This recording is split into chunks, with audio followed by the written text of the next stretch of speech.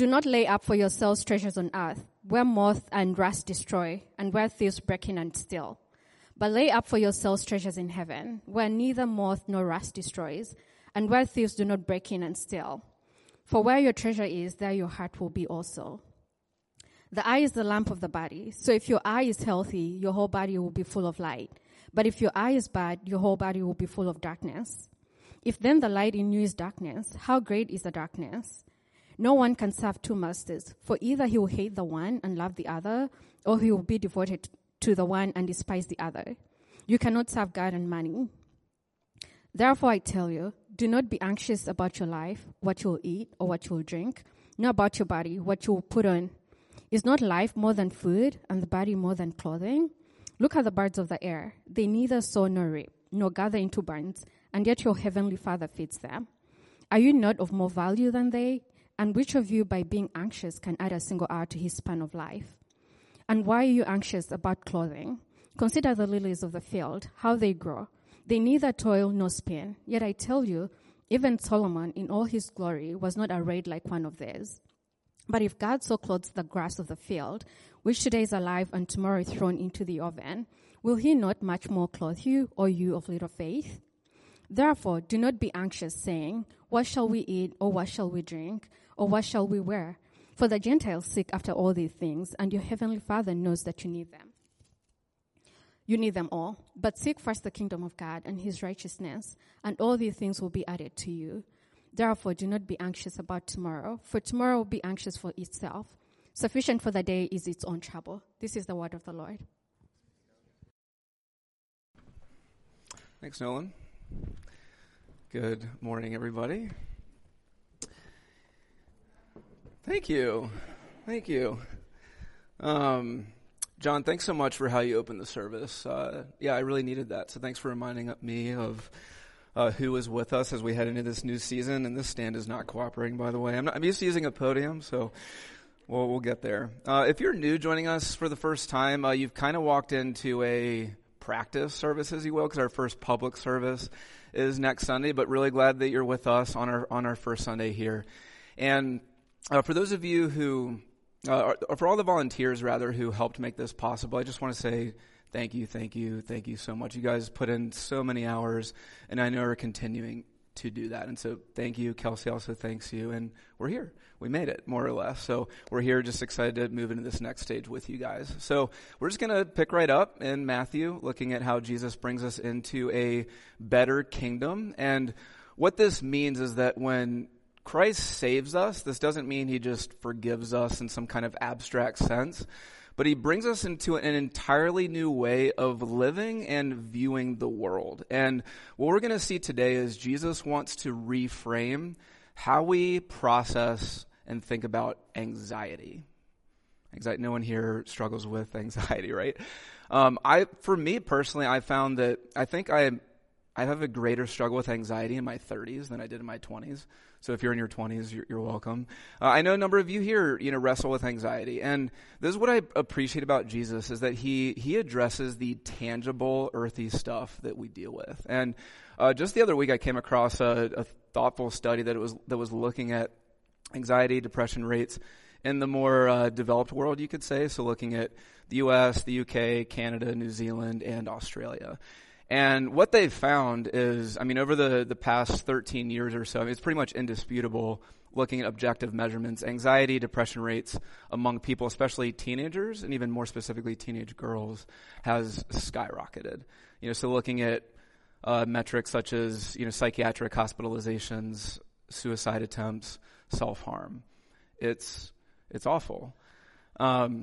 And I think it says something, this speaks to something about our human condition where it seems like, because right now we're the most physically safe and most materially well-off group of people in human history.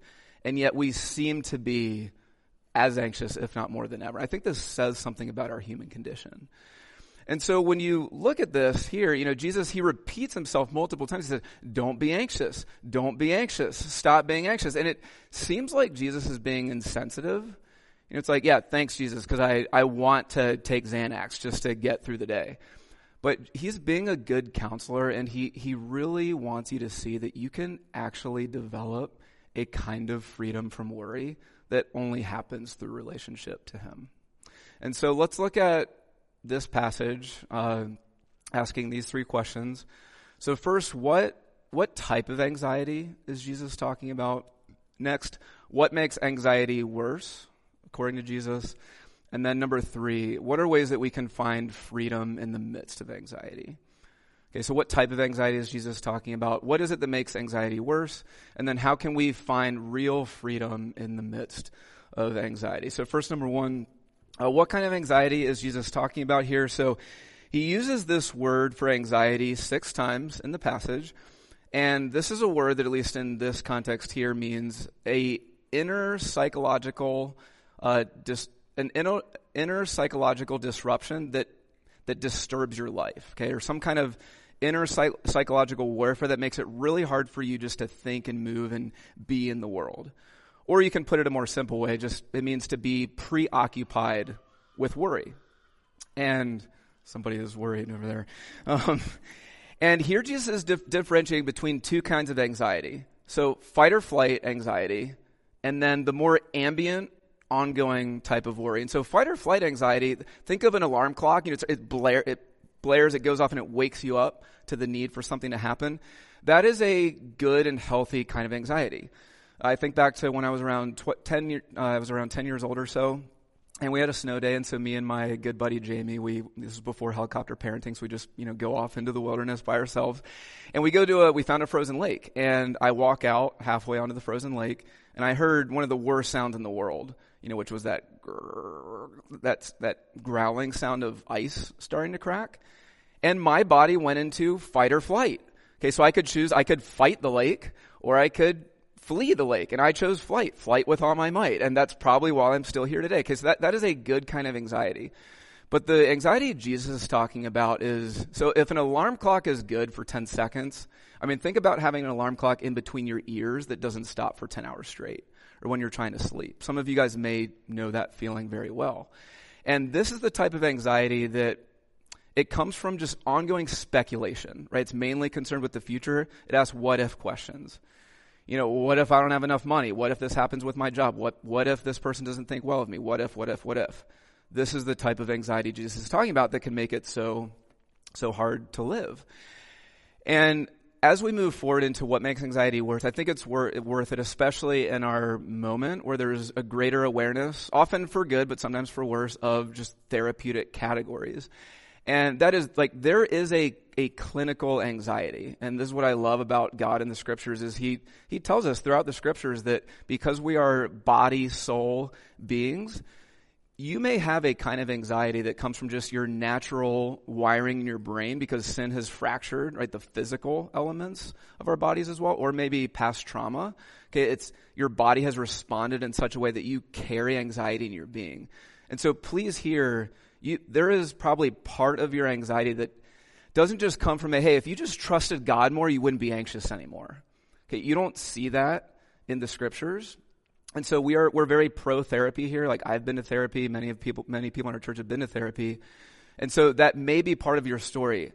And yet, what we need to hear here is regardless of what kind of anxiety you have, even if it's 90% clinical, Jesus still has something for us here. Okay, and he still wants all of us to see how can we learn to walk with him and obey him no matter what kind of anxiety we have.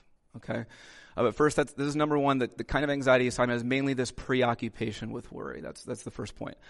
So number 2, what is it that makes our anxiety or our worry worse? And here you see this in verse 19 to 24. This is the context. And in verse 19 through 24, he's describing 2 kinds of people. He says there's 2 ways to live. You can either live for treasures on earth, or you can live for treasures in heaven. And treasures on earth are mainly things that are self-focused and concerned with the here and now. Okay, so some examples of treasures on earth. Your retirement and your bank account. Your image.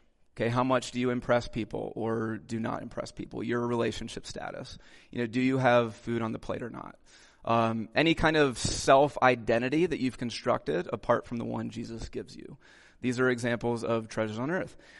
And then he describes the other kind of person who sets their heart and their life on treasures in heaven. And for years, this has been a big growth area for me. For years, I read treasures in heaven as this idea of, okay, I obey God now, and then I get some kind of reward in the future. And Jesus does use language like that, so it is included. However, like if you've ever heard the phrase, especially if you grew up in the church, it's like, well, I guess I better tithe or go on this mission trip, or my mom told me to clean my room and I'm going to do it because treasures in heaven, However, in Matthew's gospel, heaven, as we've been seeing, is often synonymous with where God is now, or God himself. It's also synonymous with God's will. And so what it looks like, the kind of person who lays up treasures in heaven, it's the kind of person who lives in a moment-by-moment enjoyment of God's presence with you right now, and then doing his will in the present, which Jesus has described all of the Sermon on the Mount, talking about how we love other people in relationship. That is doing God's will. And so treasures in heaven, it's a way by which you enjoy God's presence and obey him. You enjoy a kind of internal investment today. Okay, because God's salvation isn't just about God getting you into heaven, but about getting heaven into you, as one author put it. Okay, and so to sum it up, treasures on earth, mostly self-focused. Treasures on earth, to keep it really simple, it's God-centered and other-oriented ways of living. That's treasures in heaven. Now, what does that have to do with worry? It has everything to do with worry. And that's why, often when we read this, especially because if you're like me, you see these two different headings in the Bible, it seems like these are two disconnected thoughts, but they're actually connected. That's why in verse 25, when he jumps from treasures in heaven to anxiety, he says, therefore, because these two sections are connected. And it has everything to do with worry because when the seat of your heart's trust is in earthly treasure, it puts you in a fundamentally fragile position. And Jesus describes this in verse 19 when he says, treasures on earth are subject to moth and rust and thieves breaking in and stealing. So moth, you can think of just the natural course of events, rust or time, or thieves, other people. So any kind of self-focused here and now thing, right, whether how other people perceive me, the type of home I live in, the lifestyle I have, all of these things are subject to just course of events, other people, or time. And your heart intuits this. Okay, even if you haven't connected the dots yourself, your heart knows that these things are fragile. And so I think that's why, getting back to the beginning, I think that's why it's almost like the more we have in terms of safety and material possessions, we actually get more anxious.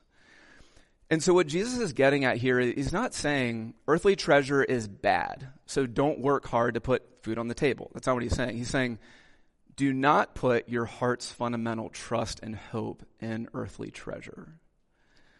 Okay, or put another way, worry reveals worship.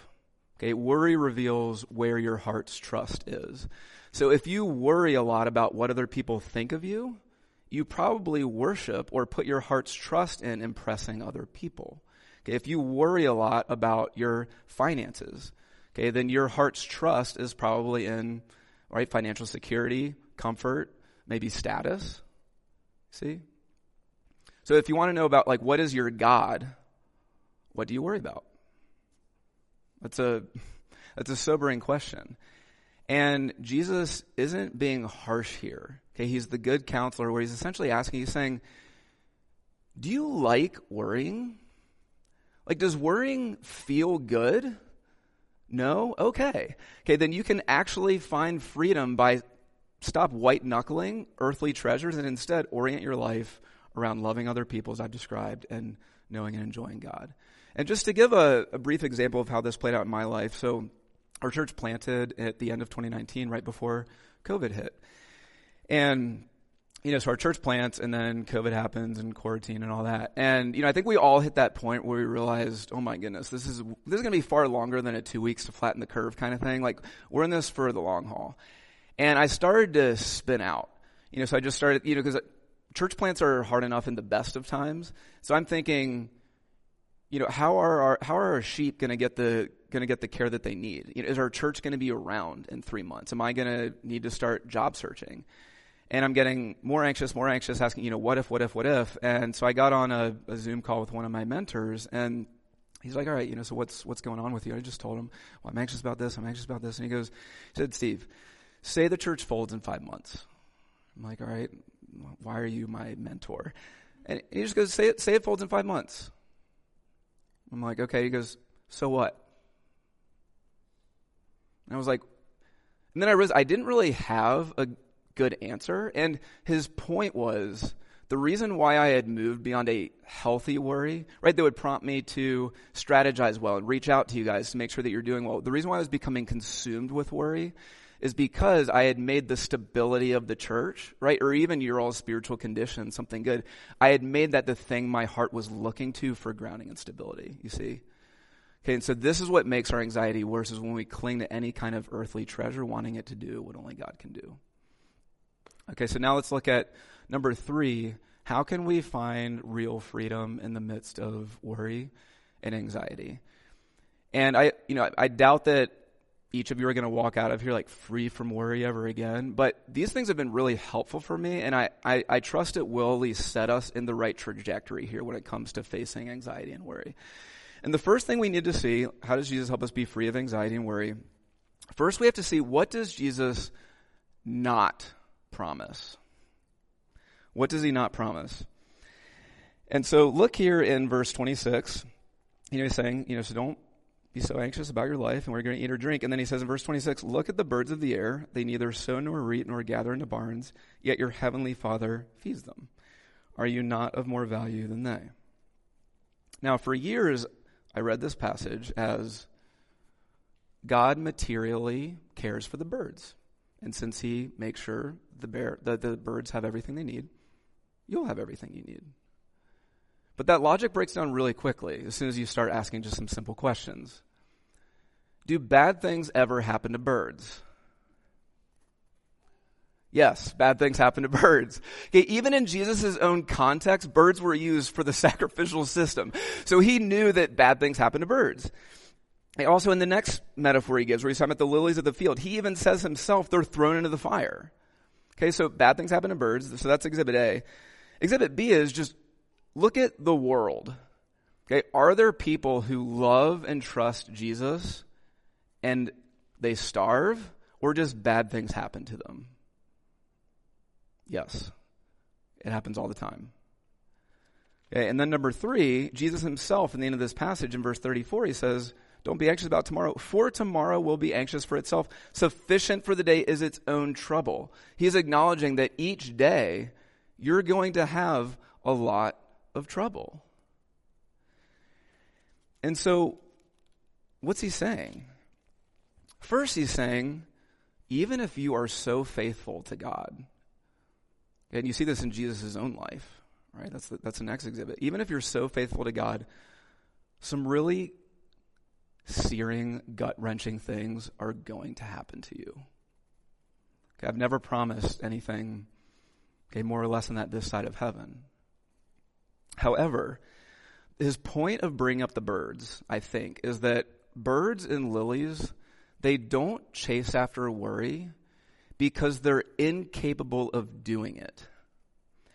And so what Jesus is saying is, come what may, you can actually become the kind of person who becomes free of worry because your deepest dependence and your heart's trust, your deepest hope for sustenance, for intimacy, for love, for being part of a beauty that will never fade, that is drawing from a well that can never run dry and will only get better with time. God and his kingdom. So he's inviting us into a kind of deeper dependence that isn't subject to thieves, moth, or rust. Okay, so that's number 1. He does not promise, we have to get this, okay? He does not promise everything will be rosy for us in this life. So that's the first thing. And then number 2, you could say he wants us to develop a redeeming view of mental health. A redeeming view. And I'm putting this obviously in pretty modern language, but when you think about how we view of health and redemption when it comes to anxiety, depression, all of the above, I think we're primarily influenced by two philosophies. So the first philosophy is like Christian culture philosophy, which says that if you just trusted God more, okay, you wouldn't have anxiety, you wouldn't have panic attacks, you wouldn't have intrusive thoughts, you wouldn't have hallucinations, you'd stop being so hopeless, you'd stop being depressed because you have the Holy Spirit. Okay, so that's the first philosophy a lot of us are affected by. But the other philosophy that we're, I think, equally affected by is that of our modern therapeutic culture, which primarily defines growth and personal wellness in terms of our inner psychological state. Okay, and so you are healthy if God's redeeming you if your anxiety symptoms and depressive symptoms are lessening. Just you have to understand, like, this idea of health is mainly how I'm feeling. That's a very historically and culturally narrow phenomenon. Just how we think about the good life and how we think about health. But I think Jesus is inviting us into something actually different and better. And one of the places you see this is, he says, don't consume yourself with these questions of what shall we drink or what shall we wear, verse 32. For the Gentiles seek after all these things, and your heavenly Father knows that you need them all. Now, the Gentiles, this is a term for the people outside of Israel at this time, or outside of God's family. And for the disciples of Jesus listening to him teach here, the Gentiles were mainly who? The Romans. In other words, the oppressors. And so he's saying, the oppressors around you, like those who have taken everything from you and continue to take, they're the kinds of people who are obsessed with earthly treasure, okay? How much security do I have? How much comfort do I have? And they're going to push anyone aside to get what they want. Why? Because they're not the kinds of people who believe they have a Father in heaven who's going to look after them. So he says, no matter what is happening in your life, you have a heavenly Father who will be with you in the midst of anxiety, depression, fear. And so what this means is healing for you here, or redemption for you here, okay, before Christ renews all things. I have seen God do incredible things with almost just zapping away someone's anxiety or depression. However, I think often what redemption looks like is a slower, more mundane process where your symptoms are still there, but you learn to have a treasured grasp of God's presence with you, even when anxiety or hopelessness are banging on the door. And that is often, I think, what redemption looks like in the here and now. And just as an example from my own life, so this was toward the end of 2020.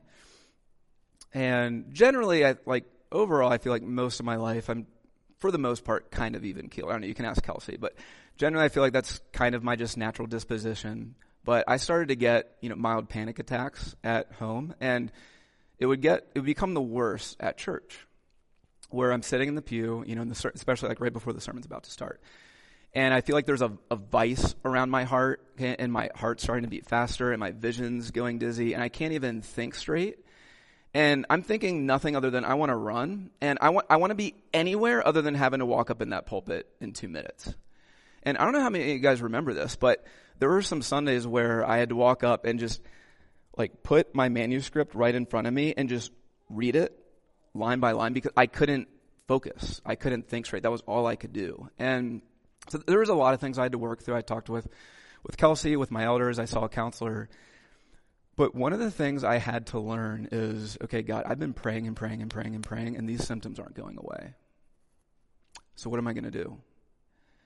And what I had to learn was to walk up here and just have a constant prayer going on in my mind saying, God, please just hold me for these 30 minutes and help me say something, and then hold these people as they walk out of the church. And guys, what I learned in that season, and I'm continuing to learn it, okay, I'm even a little anxious right now.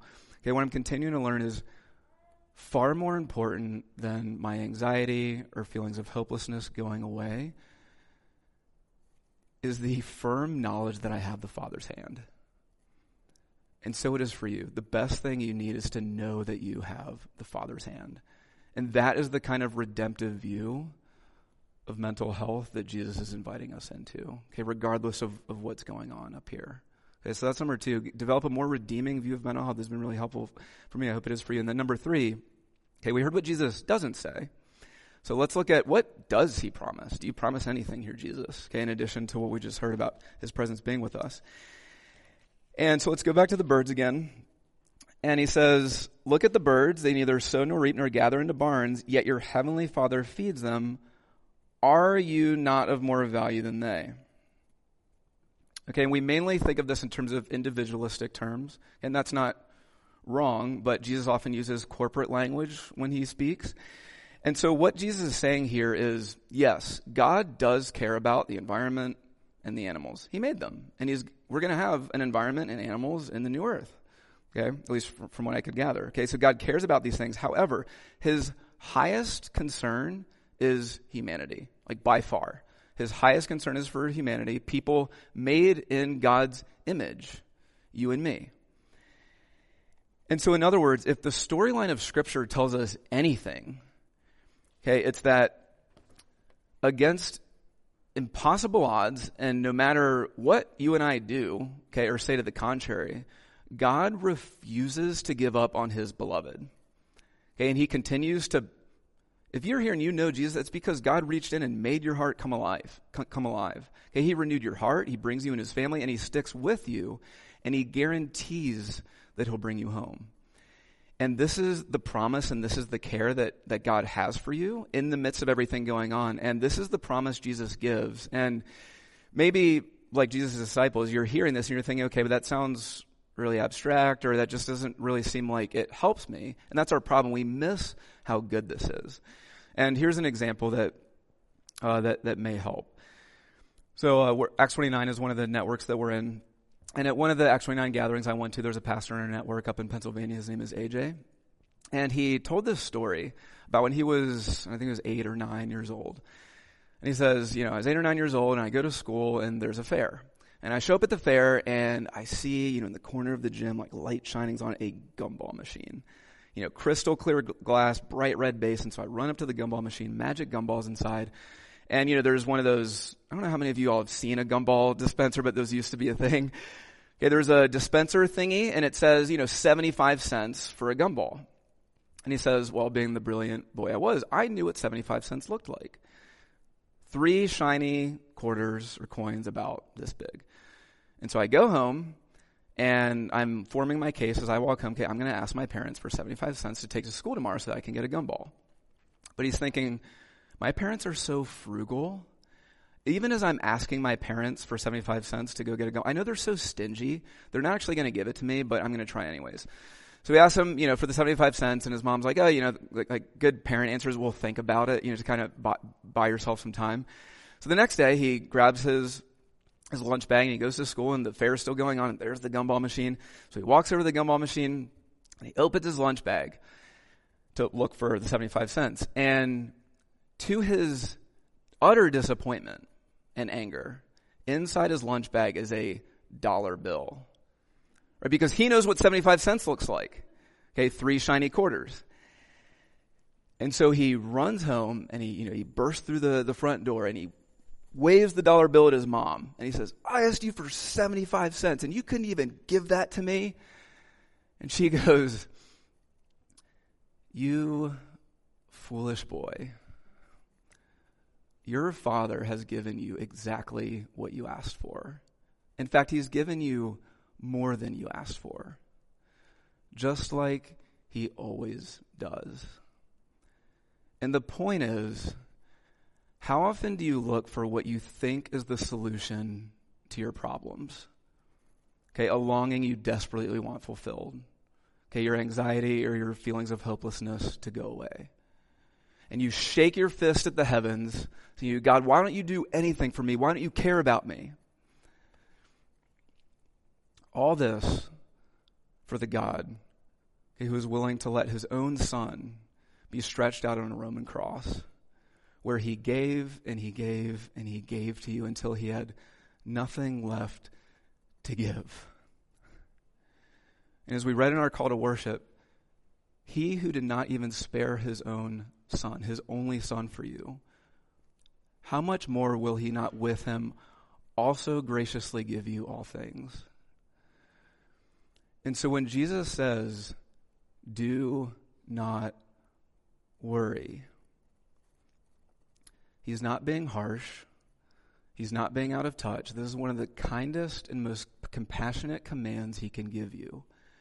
And so just close your eyes for a moment and just hear Jesus say, Jesus does not want me to worry.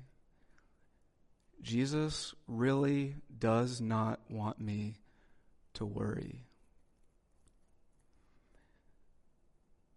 The more you hear that command, the more you realize just how kind and tender it is.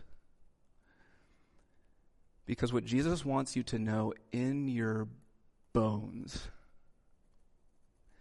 that what is most true about you is you are made in God's image. You are God's child, and he has made a promise to you. Okay, that his steadfast love will not depart from you. This promise is steadfast. It is irrevocable. And everything in this world is on a trajectory to the day where God does bring in a new dawn, where everything that is evil will be wiped away, and everything that is good will be redeemed, and everything that you've lost will be restored to you. And on that day, when you do see Jesus, you will never feel anxious or hopeless again. Let's pray.